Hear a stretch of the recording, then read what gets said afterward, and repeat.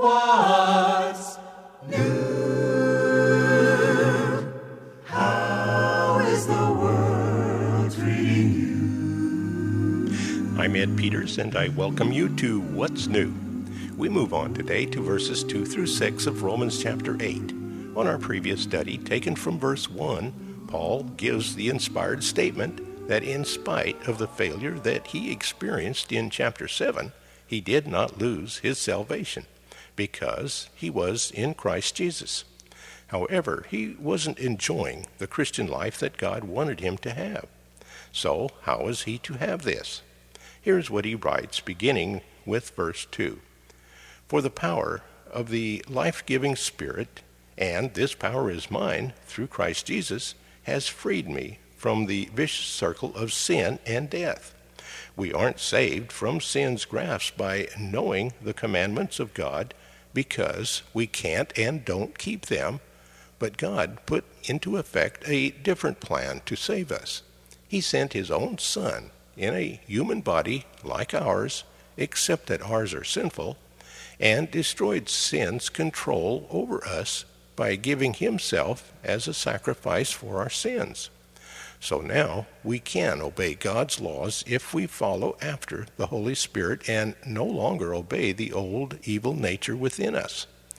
Those who let themselves be controlled by their lower natures live only to please themselves. But those who follow after the Holy Spirit find themselves doing those things that please God. Following after the Holy Spirit leads to life and peace, but following after the old nature leads to death, because the old sinful nature within us is against God.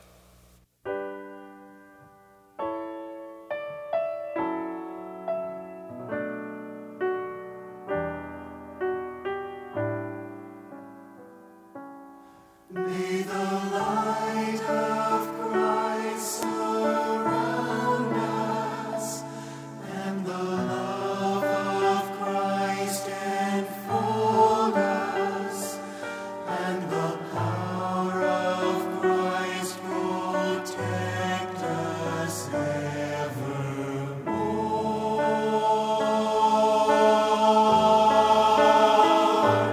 May the light of Christ surround us, and the love of Christ enfold us, and the power of Christ protect us evermore, forever and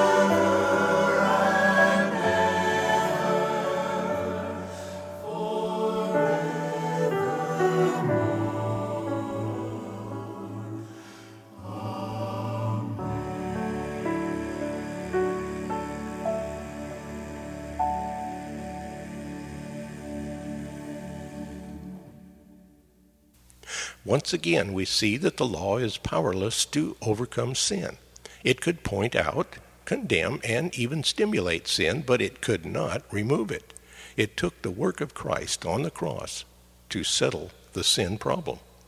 But the law still plays a role in the life of a believer as a moral and ethical guide, obeyed out of love for God by the power that the Spirit provides.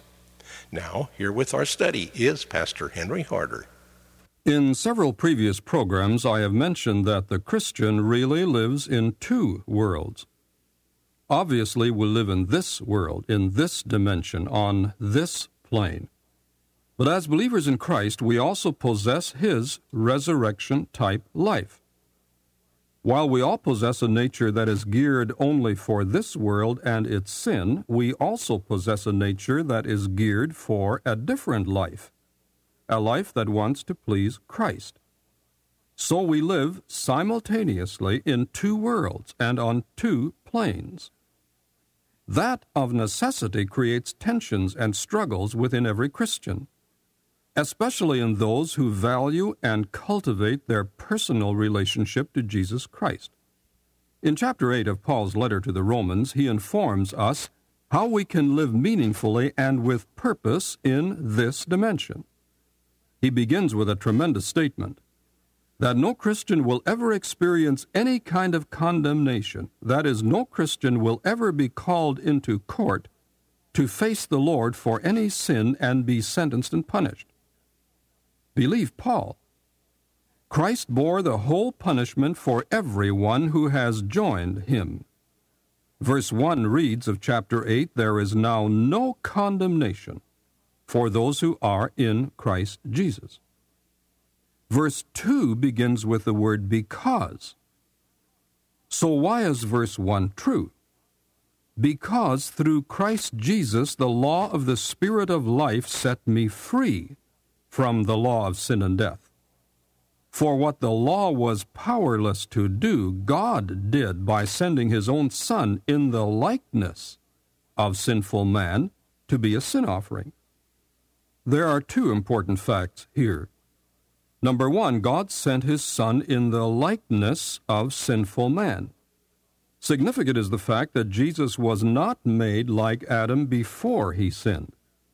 He was made in the likeness of sinful man. But notice, he was made in the likeness of sinful man. While Christ never possessed a sinful nature like all of us, yet he experienced all the infirmities of our flesh. Our bodies now may be quite different from that of Adam's before sin. Jesus came in our present likeness. Paul is careful to guard the sinlessness of the Son of God, Jesus Christ. The person of Christ, who was God in the flesh, is not compromised. Christ remained fully God. But number two, the reason he was made in the likeness of man was for sin. That's why he came. He came for sin, to destroy it. He, by going to the cross and dying there, actually condemned sin. God passed a judicial sentence on sin. He condemned it. In Christ, sin was judged, sentenced, and condemned. Sin was punished in the Son of God. Interesting way of looking at it. That meant that the pain he suffered was far different than just the pain of a dying person on a cross. His death was much more than that. Had it been only that, then his pain was no different than that of a martyr. Martyrs did not experience the wrath of God in death as Jesus did. So then, those of us who are in Christ will never be condemned for sin. Sin has already been condemned in Christ. Now, that being true, we do not live according to our sinful nature. Those who do not relate to Jesus Christ do live according to their sinful nature. That is, they are dominated by it. Their minds are set, as Paul puts it here in verse 5, on what that nature desires. The mindset of those not related to Jesus Christ is toward sin, toward that which does not please God. Paul calls it here hostility toward God. That was already evident when Jesus lived in Palestine. Those who didn't believe in him were hostile to him. That attitude is still evident today. As I've said many times before, by nature man wants God dead. Sin cannot stand God. The two are antithetical. The one who does not have the life of Christ within him is simply not capable of controlling his sinful nature. His mind is set in that direction. Sadly, it is possible for a believer in Christ to give in to his sinful nature too. There may be times where there seems to be no difference between a Christian and a non-Christian. Paul told the Corinthian Christians that some of them acted like unbelievers. Well, they were Christians. They had the life of Christ, but by their acts an observer wouldn't know it. To the Galatians, Paul wrote that the Spirit of Christ within us and our sinful nature are in constant conflict with each other. It doesn't have to be that way. The believer has the Holy Spirit and can have an opposite mindset. While the mindset of the non-Christian leads to death, the mindset of the spiritual Christian, led by the Holy Spirit, leads to life and to peace. The life that is dominated by the sinful nature is on the way to death. That life is getting farther and farther away from God, who is the source of life. that life is moving toward self-extinction, toward suicide spiritually. On the other hand, the Christ-controlled life eventually is fulfilled in His presence, in eternal life. So while the one leads to dissolution, the other leads to fulfillment. The choice is yours.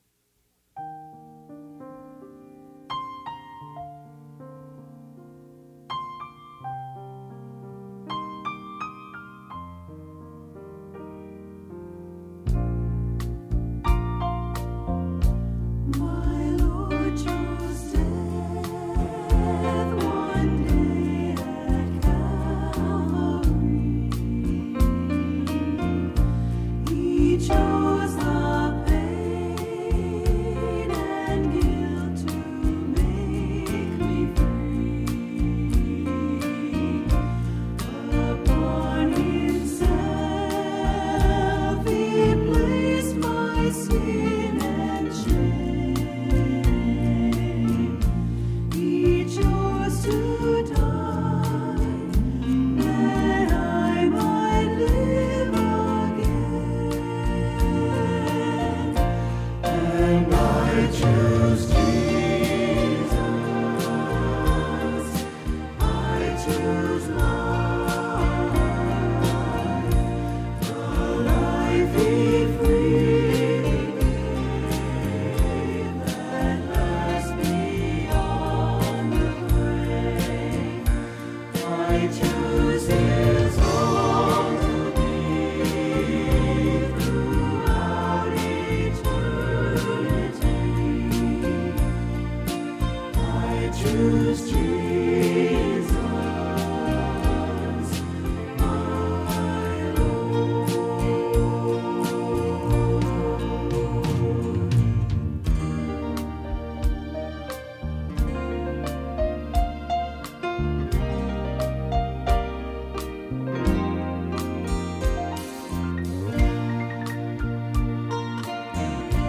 He chose to leave His Father's heavenly throne. He chose the cross, an earthly crown of thorns, the path of tears. He chose that I might see the way to joy and perfect victory. And I choose Jesus. I choose life, the life He freely gave that lasts beyond the grave. I choose His all to be throughout eternity. I choose Jesus, my Lord. I choose Jesus, my Lord. I choose Jesus, my Lord.